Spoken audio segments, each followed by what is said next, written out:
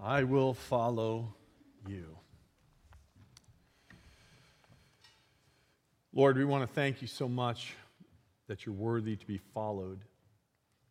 And we pray in these next moments that as we continue to think about and imagine what it means to be on the way with Jesus, with you, that you would speak once again to our hearts and lives. In Christ's name we pray. Amen. It was not good news for Jesus. It's not the kind of news that you'd want to get. Jesus, your cousin, John the Baptist, has been arrested. Now, if you remember last week, Pastor Eddie brought us into the desert with Jesus and the temptation, and he said that the desert was the place where we are prepared for something. Well, right away, we see what Jesus is prepared for. He right away gets this news, comes out of the desert, and someone says, hey, you need to know, your cousin has been arrested. And then we see further what he's prepared for. Immediately we see it. He then, from that space, from that news, begins to launch his public ministry. And he begins to live out the call that was battle-tested. Hear that. It was battle-tested in the desert. He was thrust into the desert. That call was battle-tested. No doubt he was reminded of those words from the Father, "You are my beloved Son, in whom I'm well pleased," just right before the desert. And then being battle-tested goes into this new stage. And he begins to become these words. The people living in darkness have seen a great light. On those living in the land of the shadow of death, a light has dawned. And then it says that from that moment on, Jesus began to preach. The inauguration of the kingdom of Jesus, the inauguration of everything that Jesus came to be and do as the king has begun. That's what's happening here. But something odd, very odd really, when you think about it, is about to happen. And it's really the first thing he does after he settles in the commercial center of Capernaum. After he starts preaching, it's like the first thing he does, and it is really kind of odd. Here it is. As Jesus was walking beside the Sea of Galilee, he saw two brothers, Simon called Peter and his brother Andrew. They were casting a net into the lake, for they were fishermen. "Come, follow me," Jesus said, "and I will send you out to fish for people." At once, they left their nets and followed him. Going on from there, he saw two other brothers, James, son of Zebedee, and his brother John. They were in a boat with their father Zebedee preparing their nets, and Jesus called them. And immediately they left the boat and their father and followed him. The inauguration of the kingdom of Jesus, the inauguration of King Messiah has begun, but something odd just happened, and I don't know if you saw it. Did you see it?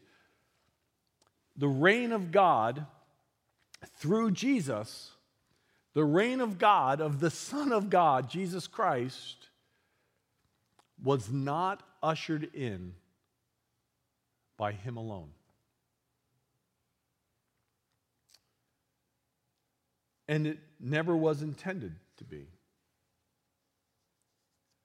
Jesus is not interested in being a solo act. Jesus is the most un-American person you could imagine. He's not interested in a solo act. He has no place for ministry in life that is individualistic and independent and autonomous. If there was anyone who could do it all on his own, make it all about himself. If there was anyone who we could say, that's the guy, he would be the guy, right? He would be the one. But we already saw him refuse that individualistic path when he was in the desert, and he refused to do the spectacular, which would make it all about him. Later on, we see in Matthew 26 that if he wanted to, Scripture tells us that he could have called 10,000 angels. He could have taken care of all of this, taken the easy way out. He didn't. The one thing Jesus Christ refused to do was to make his kingdom an individualistic solo act. Hear these words, verse 21. Jesus called them. Jesus called them. It literally means this: Jesus called them to something. Jesus called them to him, to himself. He called them to his way. Let's make sure we understand that his way is himself. He called them to that. Jesus is always calling. Read the Gospels and you see that as Jesus is going along, he's always calling people. There's a little guy up in a tree, right? Zacchaeus. Hey, Zacchaeus, come on down, right? Come on down from that tree. You're running from God and you're running, but you're curious, you're at a distance, no one wants you around, but I want you. And then he walks up to another tax collector, probably a very successful tax collector, the author of this gospel, Matthew. He walks up to his desk and says, you, despised of everyone, you, come follow me. And he's doing that over and over and over and over again in the Gospels. So Jesus was on his way in our passage. He's walking along. And here's something I think we need to consider. I'm not so sure there is some great divine strategic effort here to specifically target Simon and Andrew. You don't have to agree with me on that. But I wonder if he's just looking for the kind of folks who are like busy preparing their nets. They're caught up in doing what they think is the normal, daily, even important things of life. But he's looking for people right where they are and right in the middle of what they're doing. People who just are receptive. It seems to me like Jesus is walking along and looking for those most receptive, most willing to join him without hesitation. Verse 20 says that once they left their nets and followed him. At once. So he's looking for the receptive. But here's a second thought. How interesting is it that the King of Kings, the one who's established his kingdom, inaugurating it, is not interested in making sure the people he called were the brightest and the best? He really isn't calling the most influential. He wasn't looking for the funniest or the most charismatic. He's not looking for the best organizers, the best strategists, the best preachers, even the best leaders. He was not interested in their charm or their ability to sway the crowd or to raise money. Because just look at who he called. They were casting a net, verse 18 says, into the lake. They were fishermen. Get the picture. Look at their hands. They probably have burns on them from the ropes. How would you like to smell their garments? My guess is probably smells whatever the catch of the day was, right? These aren't the people that you put in front of everyone and say, look at those guys, be like them. These were not among the powerful or the elite. They were not the hobnobbers and the famous. They were not celebrities or even considered in their own day. They weren't considered the super religious stars of their day. And some things don't change. Paul wrote these words about his friends at the church in Corinth. Brothers and sisters, think of what you were when you were called. Just stop there for a moment. If you are on the way with Jesus, I want you to ask yourself that. What was I when I was called? Think of what you were when you were called.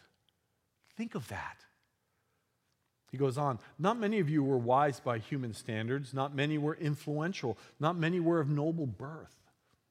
But God chose. God chose the foolish things of the world to shame the wise. God chose the weak things of the world to shame the strong. God chose. We need to let that settle in upon us. He chose and always chooses ordinary people, broken people, the least expected people. And so you see, we are the choosee. He chooses. Think with me. Jesus said it this way later on in John 15:16, some of my favorite words. You did not choose me, but I chose you and appointed you that you may go and bear fruit, fruit that will last.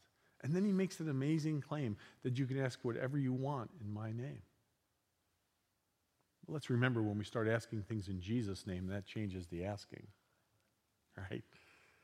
But hear it. Jesus himself said, you did not choose me, but I chose you.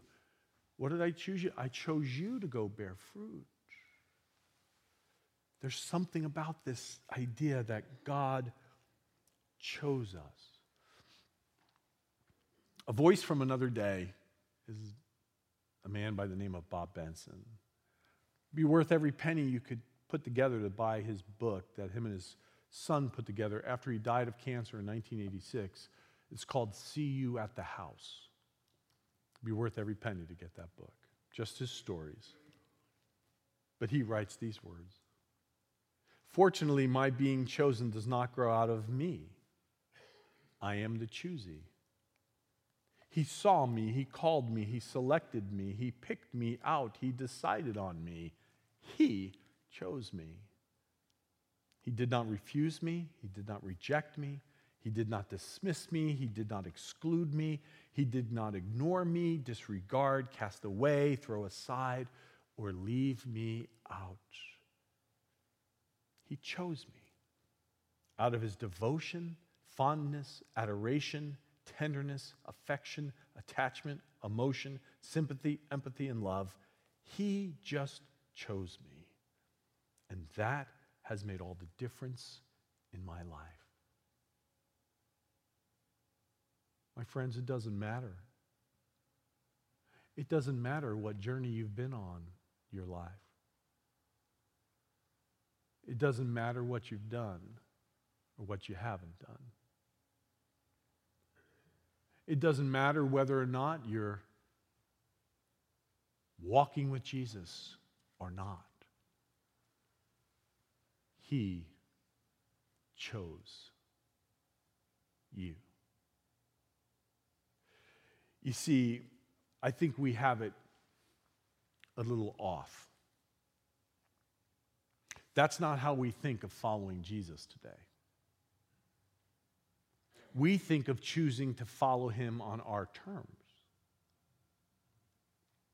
We think, well, you know what, if I follow Jesus, and unfortunately, sometimes in an attempt to share the gospel, sometimes we in the church have looked at people and said, you know, God has this amazing plan for your life if you would just follow Jesus.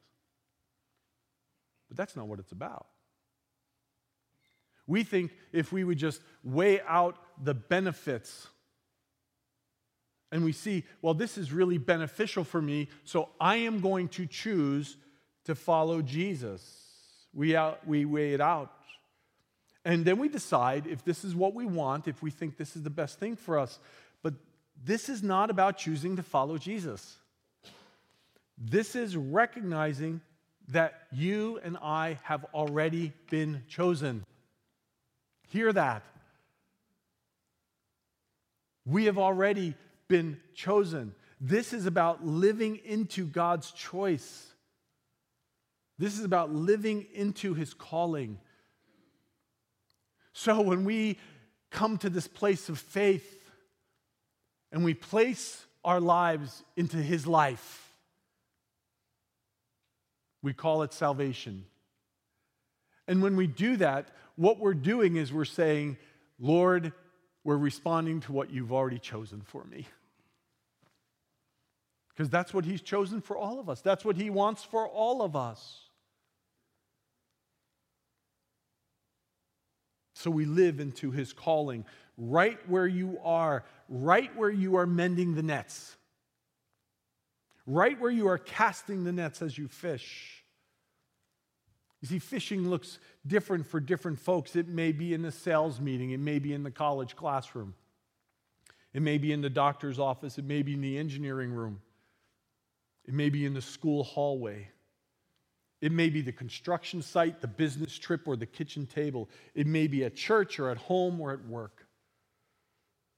But right there, Jesus is walking by every day, and he's calling. He's calling you. He's choosing you. He's looking for you. He's wanting you. He's yearning for you. Yes, that's Jesus calling. He is calling us to a new identity. He's calling you and me to a new identity as he walks by. These disciples, what did they do? They left their families. We read those words. Whenever we read in the Gospels about disciples leaving family, we think that's unconscionable. In some ways, we have elevated family to the place of God sometimes. But we hear these words, these strange words, that these two young men, James and John, left their father behind to tend the nets. That sounds like, to me, grounds for eternal grounding of them as sons, right? But that's what we see happening here. Now, that does not suggest they never went home again, because we later see that all the disciples gathered at Peter's mother-in-law's house. But this is what it tells me. It tells me they were all in. See, that's what it's about. They're all in. And you know what? Sometimes when you go all in with Jesus, you do leave relationships behind. When I went all in with Jesus, there were some friendships I had I could no longer have. That wasn't because they were bad people or I was better than them, but they were destructive to my life. Sometimes you go all in with Jesus. When we went all in with Jesus, we had family members saying, "What are they doing? What cult have they joined? Jeff's gone crazy." And we're not making that up. So there is that place of this call. It's not about leaving family, it's about being all in. And so we see that they were all in. Immediately they left the boat and their father and followed him, it says in verse 22. See, our prime identity motivates us, it changes us, it guides us, and it ultimately defines us. But that's not the identity as a religious person or a churchgoer or even the label Christian. Because we all know plenty of people, maybe even ourselves at times, who have claimed those identifying labels without Christ-like evidence. Those labels are not our identity. This is intended to be our identity that God chooses for us. Follower of Jesus. Follower of Jesus. I've been thinking about that more and more. Follower of Jesus. What were you when you were first called? He's calling us to a new identity. He's also calling us to a new vocation. Now, this doesn't necessarily mean a different line of work or a place of employment or different school, but it is a call to a different priority. And we get a glimpse of that in verse 23. It says, Jesus went throughout Galilee, teaching in their synagogues, proclaiming the good news of the kingdom, and healing. That's what happens right after he calls these disciples. The question I ask is, if this is the way of Jesus, then isn't this to be our way? We are called as followers to be partners with God in bringing the good news of Jesus to our world, the healing grace of Jesus to our world, the redeeming presence of Jesus to our world. So wherever we find ourselves, these are the basic goals. And so the question is are they mine? Those are the goals of the king, the king's goals. Are they mine? Am I a healing and redeeming presence? Let that sit with you. I'm trying to let that sit with me these days. Am I a healing and redeeming presence with my life? How am I representing the one I follow in this? You see, the Apostle Paul described it this way. Another key verse from Galatians chapter 5, verse 6 says Paul is making his argument of the vanity of religion for religion's sake. He says this, the only thing that counts is faith expressing itself through love. The only thing that counts, it's an accounting term. The only thing that matters, the only thing that we can measure that will have substance to it is faith expressing itself through love. What does that look like for my life? It'll look different for yours, it'll look different for mine, but what does it look like for my faith to express itself through love? And then lastly, he is calling us to one decision. As we saw last week, the desert, the wilderness places of life are places where we often simplify. Takes us back to the basics. And the truth is, let's just be honest, we often complicate what Christianity is about with the way we think about it sometimes. But it's really not that complicated. Now, don't be fooled by that statement. That does not mean it's a place of ease. It is not about simply supporting the ideas of Jesus, though. It's not about just simply being a supporter of the notion of Jesus or just labeling myself Christian. The demands are great here. These are great demands. It's demanding. So let's not confuse nominal or religious support for Jesus with the real thing. Let's not confuse living a life with Jesus that just kind of fits into my schedule, into my life. Being a supporter is nice. We all need supporters. Being a supporter is nice. But as others have said, we're not called to be supporters of Jesus. We are called to be activists of the kingdom. Think about that. We are called to be people who are more than supporters. People who live out this way. Charles Crusoe said, the message of God's reign is not for the tentative and indecisive because it necessitates wholehearted allegiance. And he says it's really seen in the severing of old relationships and securities, following Jesus. Think about these two sets of brothers that we have here, Simon, Andrew, James, John. Think about what they did.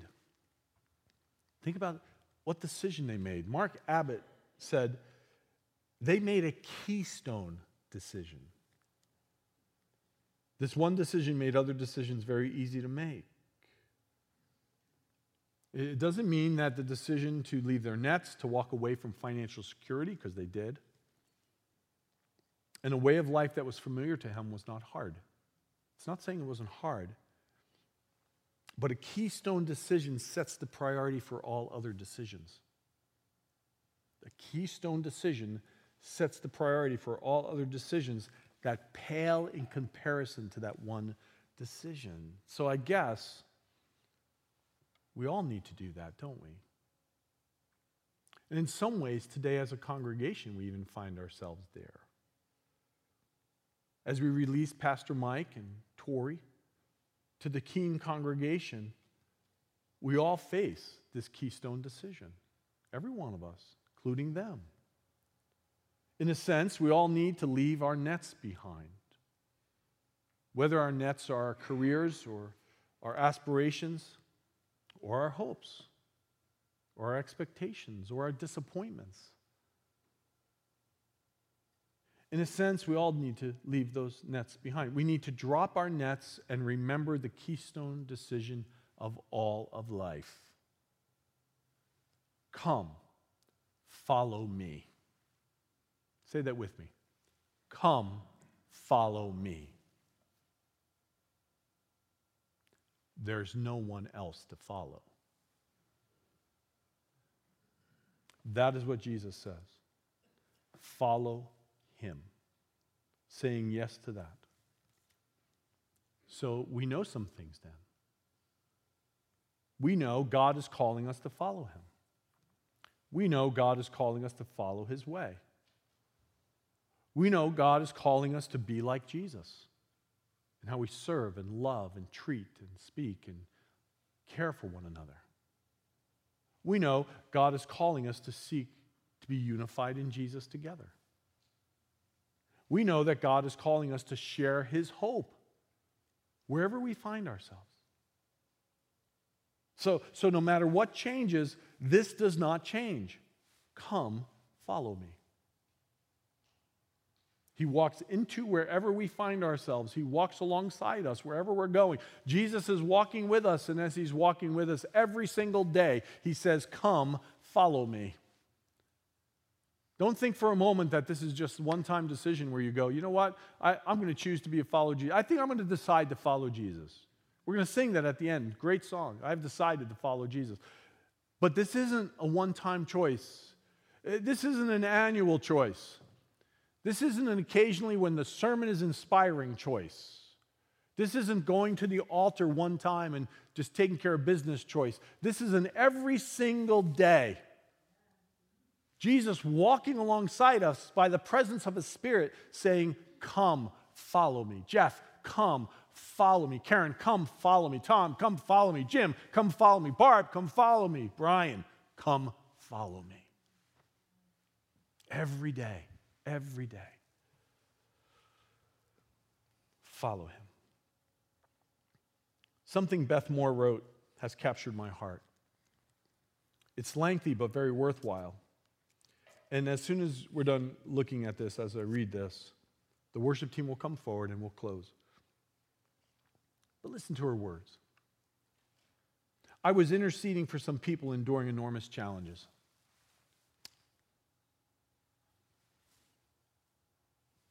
Missed a slide there. I reflected again on the sobering truth that a substantial part of our walk with God involves our faith being tested. We romanticize the fierce faith of those early followers of Jesus, but the high likelihood is that much of the time they were doing the very same thing we're faced with doing, resolving to believe God, period. And take him at his word even when circumstances beg to differ. They determined to believe what God said about himself over what they felt. I love this next line. There's not a trick to faithfulness. No trick. There are not certain genetics that make some people predisposed to it.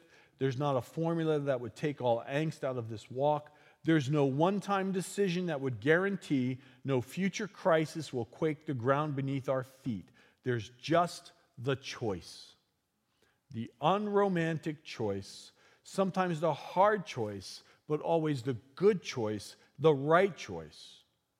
My God is true, right, faithful. I choose today, this time and place, this circumstance, this season, this crisis, to place my faith in him and be faithful. She goes on and says, and when we see the glorious face of Jesus, we will understand. All the puzzle pieces will come together, and we will see how he indeed kept all his promises when we were tempted to believe some fell to the floor and shattered. And he will be so worthy of our eternal hallelujahs. Amen. Jesus said, come, follow me. And at once, they followed him.